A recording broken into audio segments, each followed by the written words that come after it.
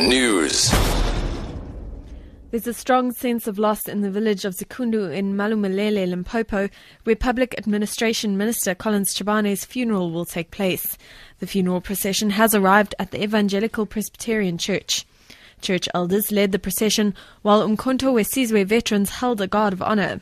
President Jacob Zuma, who will also deliver a eulogy in Chabane's honour, is among hundreds of mourners who are in attendance. Chabane died in a car crash on the N1 in Limpopo on Sunday. His two bodyguards, Sergeants Lesiba Sekele and Lawrence Letsoane, also perished in the crash. Chepi Ikaning reports from the Xikundu sports ground.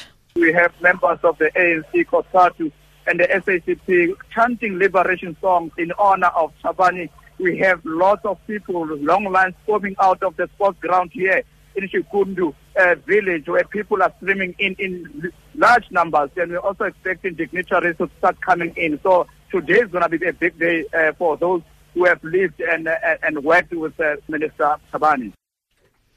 Police members in Darling have arrested 10 suspects for the illegal possession of abalone and West Coast rock lobster worth an estimated 1.5 million rand.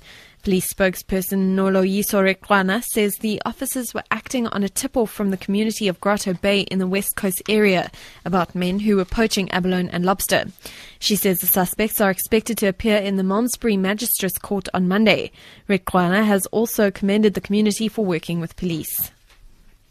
At least 70 bodies have been found dumped outside the town of Damasak in northeastern Nigeria after it was recaptured from Boko Haram militants. The victims appear to have been killed some time ago. The BBC's Hassani Eberhardt reports. The bodies were found just outside Damasak, dumped below a bridge, from where they appear to have been thrown. It seems to have been an execution site. Eyewitnesses have described grisly scenes. Damasak was seized by the group in November when insurgents disguised as traders smuggled boxes of guns into the market there. Its recapture was one of the latest setbacks for Boko Haram. President Goodluck Jonathan has predicted that the militants will be routed and all territory taken back within a month. And finally, Kraaifontein SAPS will use sport as a medium to celebrate Human Rights Day. 6 soccer and netball teams will play against each other.